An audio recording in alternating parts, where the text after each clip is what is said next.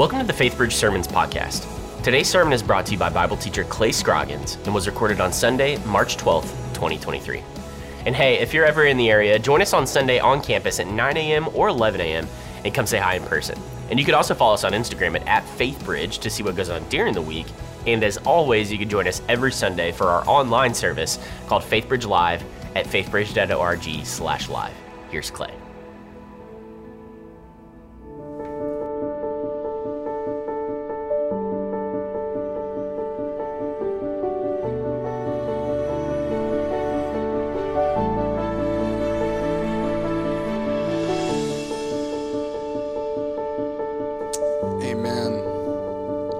That was beautiful. Thanks, Lizzie and Sonny and the team. You guys are a lot more awake than the first service was, I'll tell you that. That hour, I don't know. You guys, any of you, well, you don't have to raise your hand, but I was going to say any of you go to the first service normally, but you were like, I can't. I just can't today, all right? I needed that extra hour. I get it. It's real. We're in Acts 4, and if you have a Bible, you can grab your Bible and open it up. If you need a Bible, we've got one that we'd love to just loan you or give you, or you can use it for the day. But I love this series that we're just trucking through. Such an exhilarating book. This is really such an important story because it's the story of our faith, of what happened after the resurrection of Jesus. Today we're going to be in Acts 4, and I just want to say way to go for being here. If you're watching online, even way to go. I hope that today is beneficial, and I hope it encourages you. This has been really good for me to go through Acts 4. My name's Clay, by the way, and really grateful to get to walk through Acts 4 together. We're going to start in verse 18, and we're going to go to verse 31. But before we get there, let me just set it up with this simple little illustration. When I was 18 years old, I preached my first sermon, and I didn't even necessarily intend for it to be a sermon, but I had I graduated high school in 1998. I was 18 years old. The beginning of that school year, I had won our election to be the senior class president for our class of seniors. I had promised that I was going to replace all the water fountains with Gatorade, and it was an empty promise, but nonetheless, it won the election. I'm not the first politician to do that, and I certainly won't be the last. But one of the perks or curses, I don't know, it depends on your disposition, but is instead of the valedictorian, which oftentimes high schools will have the valedictorian speak at high school graduation, but the high school I went to in Tuscaloosa, Alabama, the senior class president speaks at graduation. And I was really looking forward to that. At the time, I didn't even know that I would enjoy the craft of putting a sermon together as much as I do, but that was really, honestly, it was the first sermon that I had ever preached. I didn't know you weren't supposed to preach a sermon in that moment. I think you're supposed to just talk about, wow, it's been a great year, and you remember that story about so-and-so? But I decided to share, here's what I believe about life. And as I was reading this passage in Acts 4, I really was flooded back with a lot of these memories, because as we're going to see in just a second, there was something that shook the room that these followers of Jesus were in. We don't know if it was a move of God. We don't know if it was an earthquake. But we all know what it's like for life to shake us, right? Life will shake us. That's just what it does. And I used this little illustration at that time, which I'll just simply share right now. When I was on our high school baseball team, I was on our team. I didn't really play a lot, but I was a part of a lot of the celebrations whenever someone would do something well. And my buddy, Jeremy Burridge, who he got to play a lot, his dad, Clark, ran the loudspeaker. And so he'd be the one that announced everybody when they came up to bat. And I don't know where Clark got this idea, but he decided whenever someone hit a home run, he was going to play this song. I thought instead of just handing it to the wonderful people in the back, I thought I'd just play it for you. See if you recognize this song.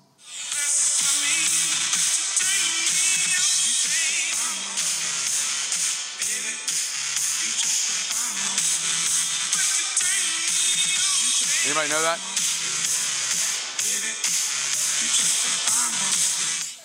How many of you're like, that was my era of music? Yeah, a few of you just are really, you're like back in your history. How many of you've never heard that song before?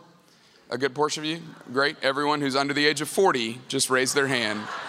Just a simple way to show everyone. No, again, this is 1998. That song was released by the Gap Band in 1982. I don't know where Clark got this song. The first time he played it, we were like, Jeremy, what is your dad doing? Does he know that none of us listen to this? I mean, if he would have played like Snoop Dogg or Dr. Dre or something, anything from the Super Bowl last year, we would have been like, that makes sense. But the Gap Band, nobody listens to that. But it kind of became the anthem for the team. And so I used that little idea that sometimes life drops bombs on us, right? Because it does. I mean, as wonderful as graduation is, as wonderful maybe as you're feeling today, I don't mean to be I don't mean to rain on your parade, but life does do that. There are things that pop up in our life that will shake us, right?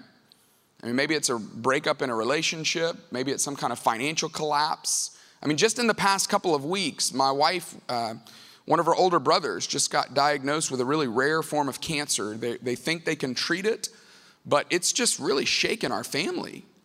I was on the phone just this week with a couple of friends of mine who both reached out to me because they both lost their jobs for different reasons and different ways, and it's just really shaken them, obviously. And maybe you're in a season like that. If you're not in a season right now, you certainly know what it's like for life to just pop up and shake us. The question that we're going to try to answer that Acts 4, I feel like, gives us some really great handles on is this question right here. What is holding you up when life does shake you? What are you holding on to, and what's holding you up? When you think about, well, what is it that's giving you confidence that you can make it when life starts to come apart? Maybe it's your marriage, maybe it's your family, maybe it's your own health, maybe it's your wealth. Maybe you think about just, well, the simple concept of the American dream is I can handle it. I'm going to be able to make it. I'm going to be able to get through. Maybe it's just your persistence, your energy, your toughness, the fact that you've been through stuff before. Maybe you feel like you've got a good sense of resilience.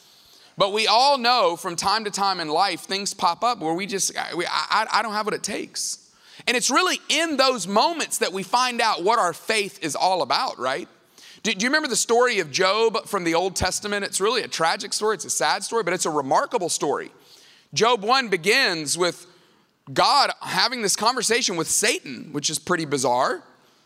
And the Almighty God tells Satan, hey, as you're looking to and fro around earth, I don't know if you've noticed Job, but that's a man of he's got a lot of faith. That's a remarkable man.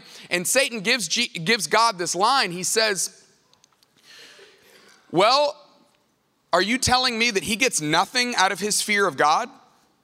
Is his fear of God for nothing? He's basically saying he fears you because of all the good you've done for him. He's got a great family. He's got a lot of wealth. He's got a lot going for him. He's not a servant of you. He's a consumer. It's worked out for him. And the truth is, for a lot of us, that's been our story. Maybe that's your stories. Maybe you would say, you know what? My faith hasn't really been tested that much. And others of you would say, no, my faith has really been tested. And it's in those seasons where life shakes us that I have realized what faith is really all about.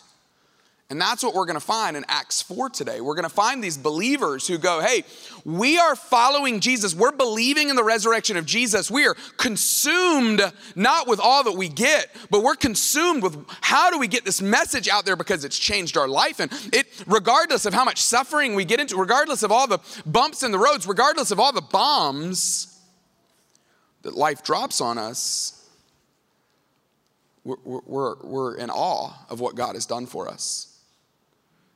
And it's moved us, it's changed us, it's shaped us. That's the story of these followers of Jesus. If you remember in Acts 3, Peter and John, they bump into this beggar, someone who had some significant physical difficulties, and they healed this person.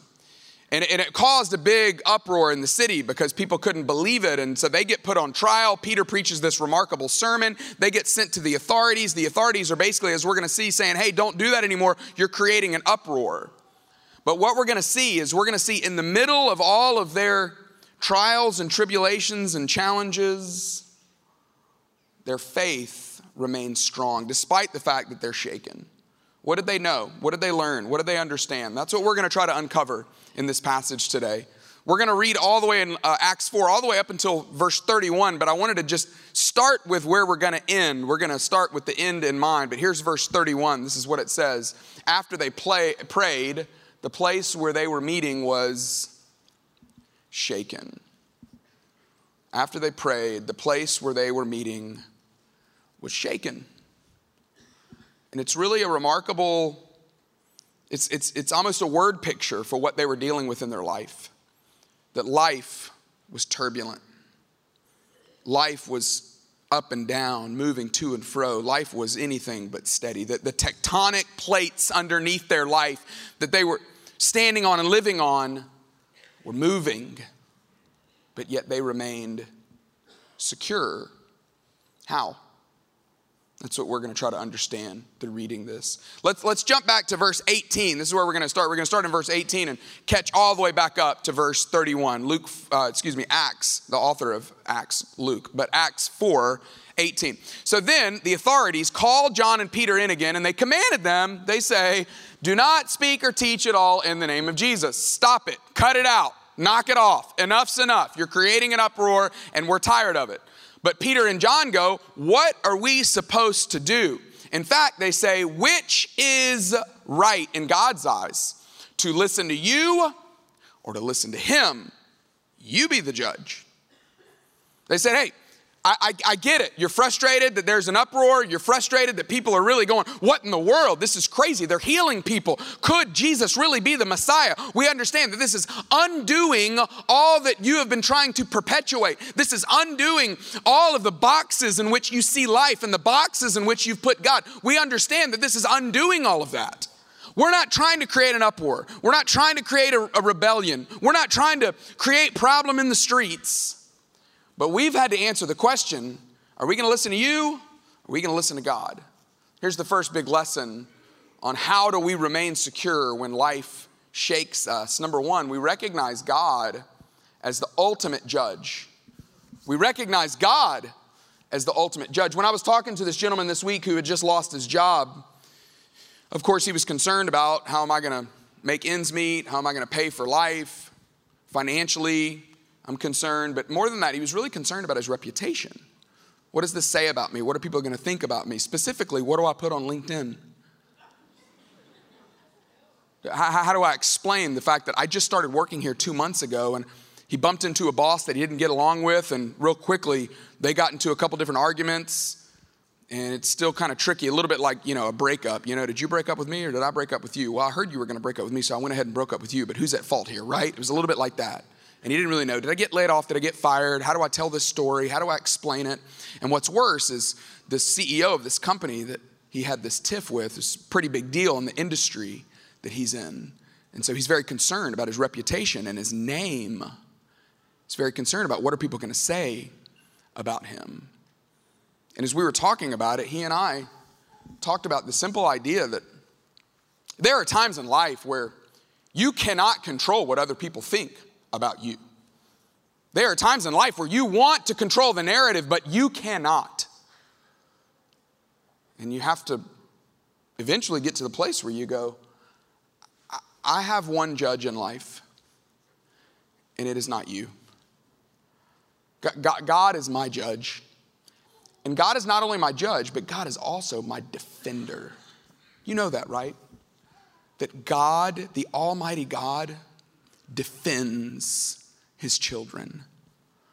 What does it look like for you to open up your hands and say, you know what? Yeah, life is shaken. Things have not gone the way I want it to go. But I have to trust that if God is the ultimate judge, God is also my defender. He is the one who is going to vindicate me. He is the one that is going to, that manages my reputation. He's the one that I have to answer to. As the poet, the brilliant poet from our day, Taylor Swift, said, haters are going to hate, right? And we don't want to just throw our hands up in the air and go, oh, well, do whatever you want to do. Say whatever you want to say. God is my judge. No. It doesn't mean we don't care. It doesn't mean we don't try to explain the situation. But we all have to get to a point where we say, you know what? God, the Almighty is my judge. And yeah, life might be shaken, but I have to trust that he's the one. I have to believe that he's the one that ultimately defends me and judges me. They continue. They respond to the governing authorities and they say, but as for us, I mean, you tell me who's going to be the judge, either you or God. I'll let you decide. We know our answer.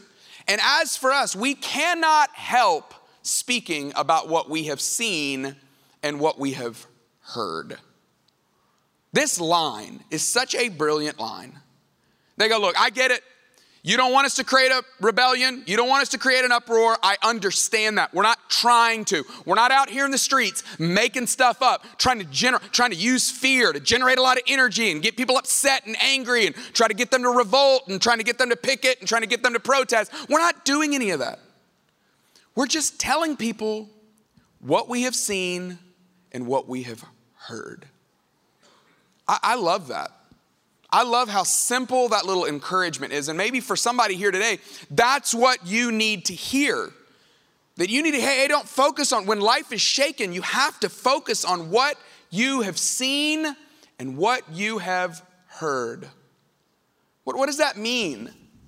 It means they were celebrating what God had done. They were celebrating how God had been faithful. They were celebrating the fact that we thought life was over. We put all of our hope in this one that we thought was the Messiah. He said he was the Messiah, but then he died. In fact, you put him to death. And so we thought life was over.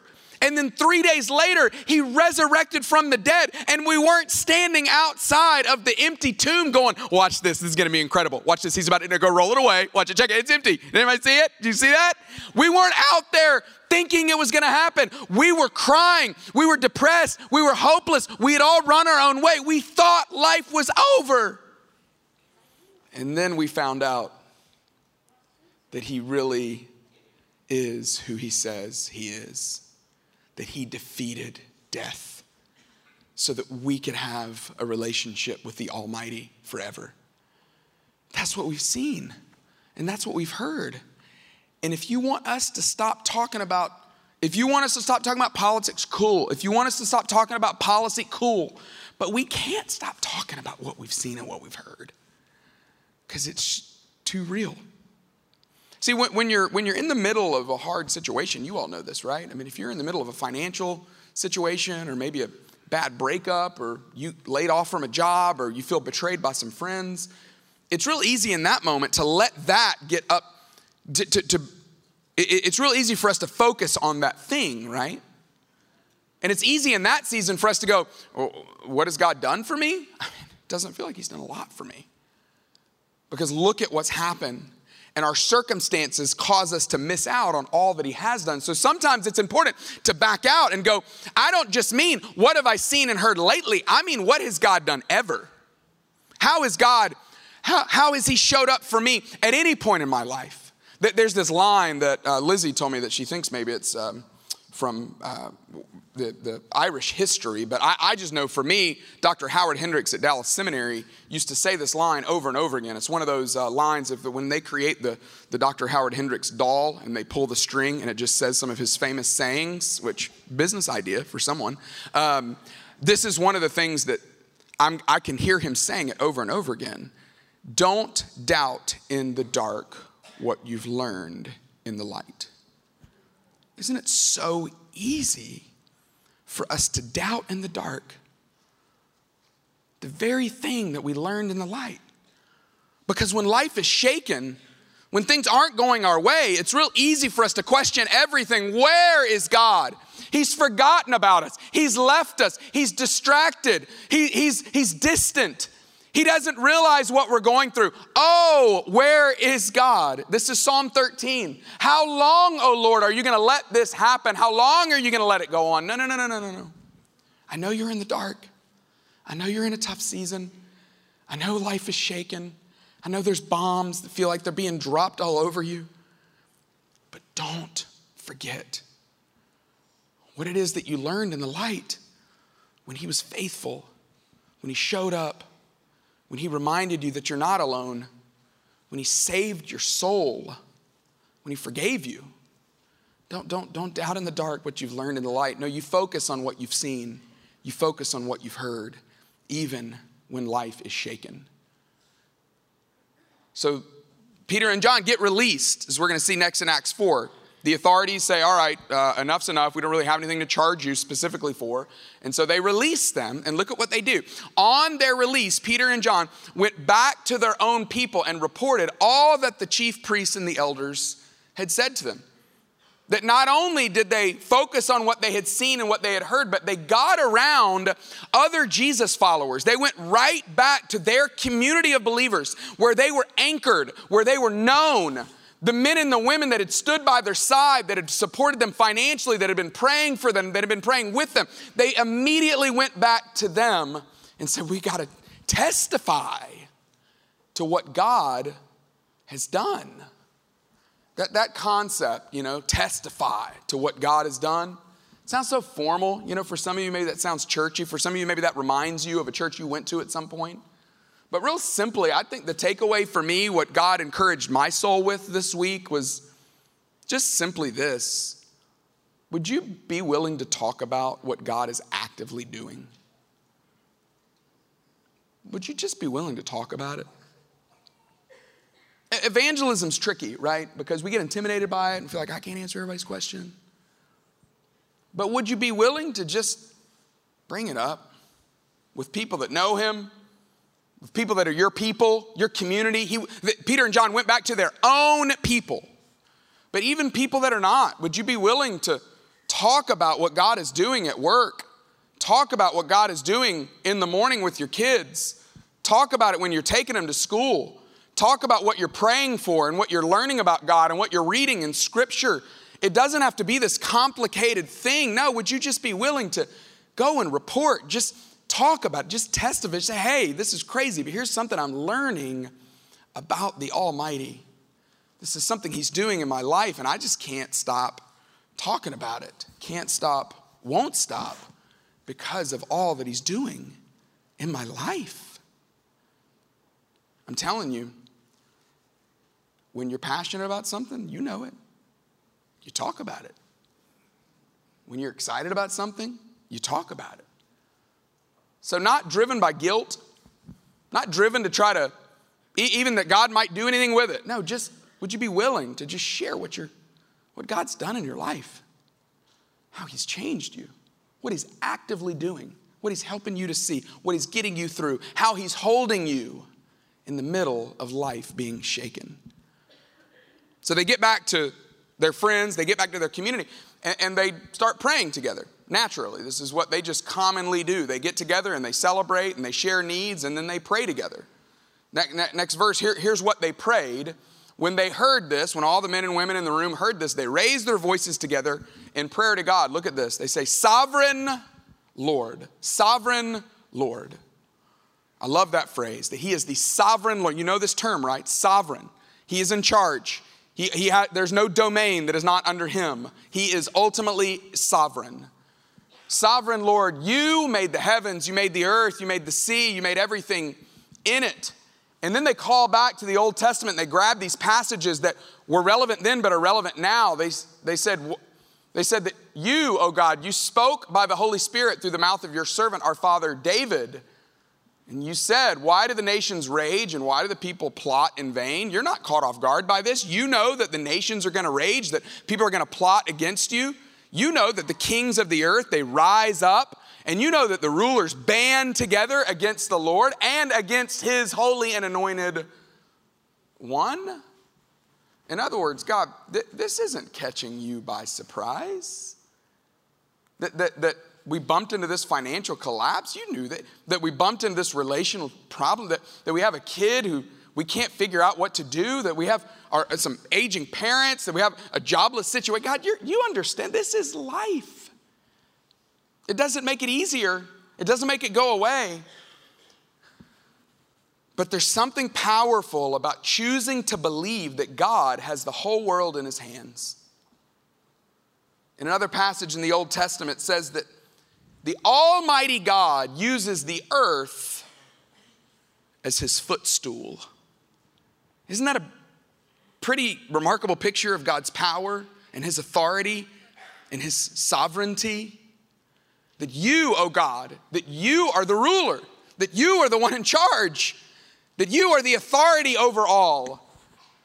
Which begs the question, well then God, why are you letting this happen? Why does God let things happen? We have all wrestled with that question. And there's so many different answers to it. Some of it is we live in a broken, fallen world. Some of it is because sometimes God needs to course correct us. He's not doing it to punish us. He's doing it to correct us in love. And sometimes he's doing it to prune something out of it. But all the time, he's doing it. He's allowing it because it draws us closer to him. How many of you have that story? That you went through something hard. Maybe it was a breakup.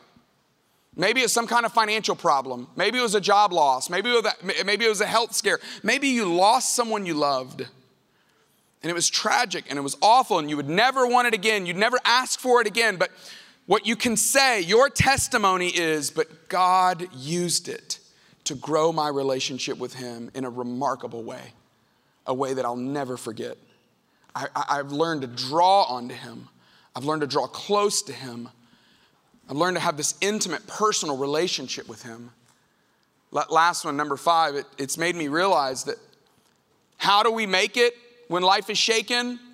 Well, we trust that if struggles show up in your life, it has come through God's hand. You know that, right?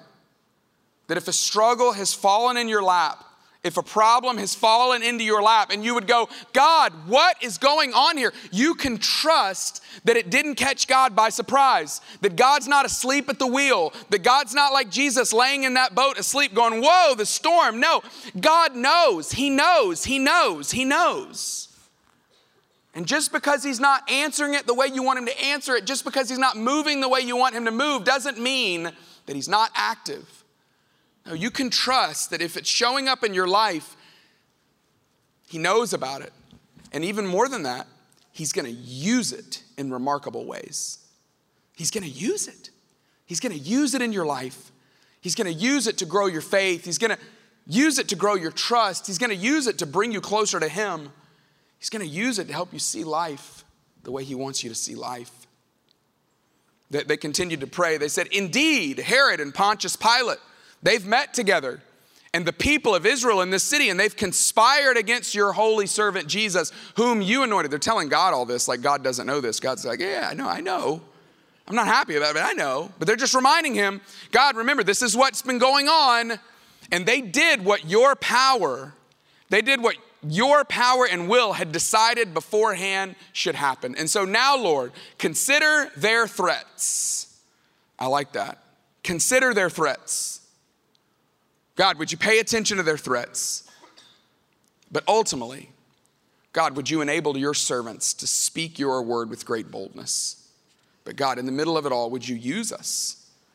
Yeah, life's shaken, and we're being threatened, and there's potential harm, but would you use this to let us speak your name with boldness? Would you stretch out your hand to heal? And after they prayed, the place where they were meeting was shaken, and they were all filled with the Holy Spirit and spoke of the word of God boldly. Here's why I wanted to read that second half of this verse, is because a lot of times when life is shaken, we feel like we're worse off because of it. It's natural. But Peter and John seems like they would say, no, our life was shaken and we were better for it. God used it to draw on his spirit and to speak his word with boldness. Here's the way I ended that silly little graduation speech. Is I told everybody about this picture dictionary, which I don't know if you're aware of this. Some of you that don't love to read, this is kind of nice. There's a dictionary. You look up a word and they give you a picture, right? Because a picture is worth 1,000 words, right? So it's a rich dictionary. This dictionary, if you look up the word faith, you know what you find? You find this rope that's hanging off the edge of a cliff. And the rope is tied around your waist.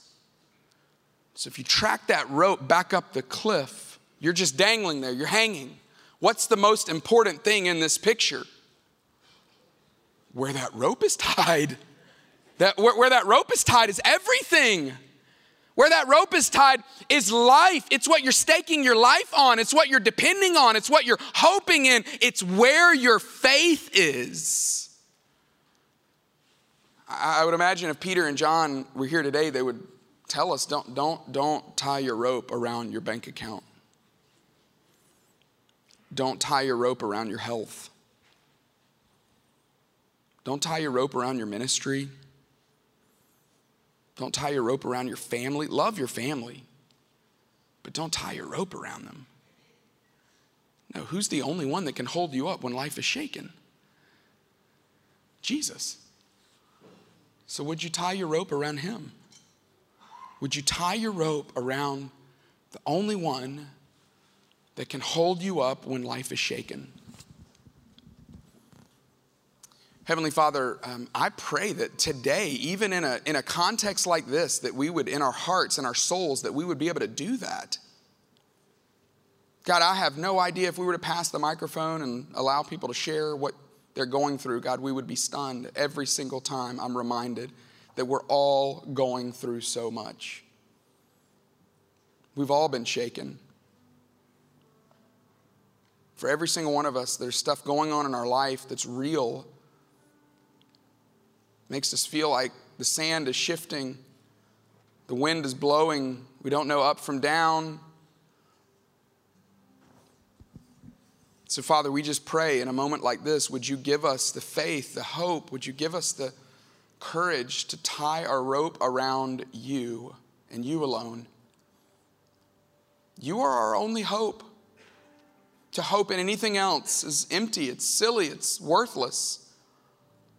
It doesn't mean there's not great things in life, but the only way that we can sustain, the only way we can make it through the earthquakes of life is to hold on to you, and even more importantly than that, for you to hold on to us. And so we just thank you that even while we can't hold on to you, that you are holding on to us. I can't imagine being in that room that day where the ground was shaking and everybody's going, yeah, but we're going to be okay.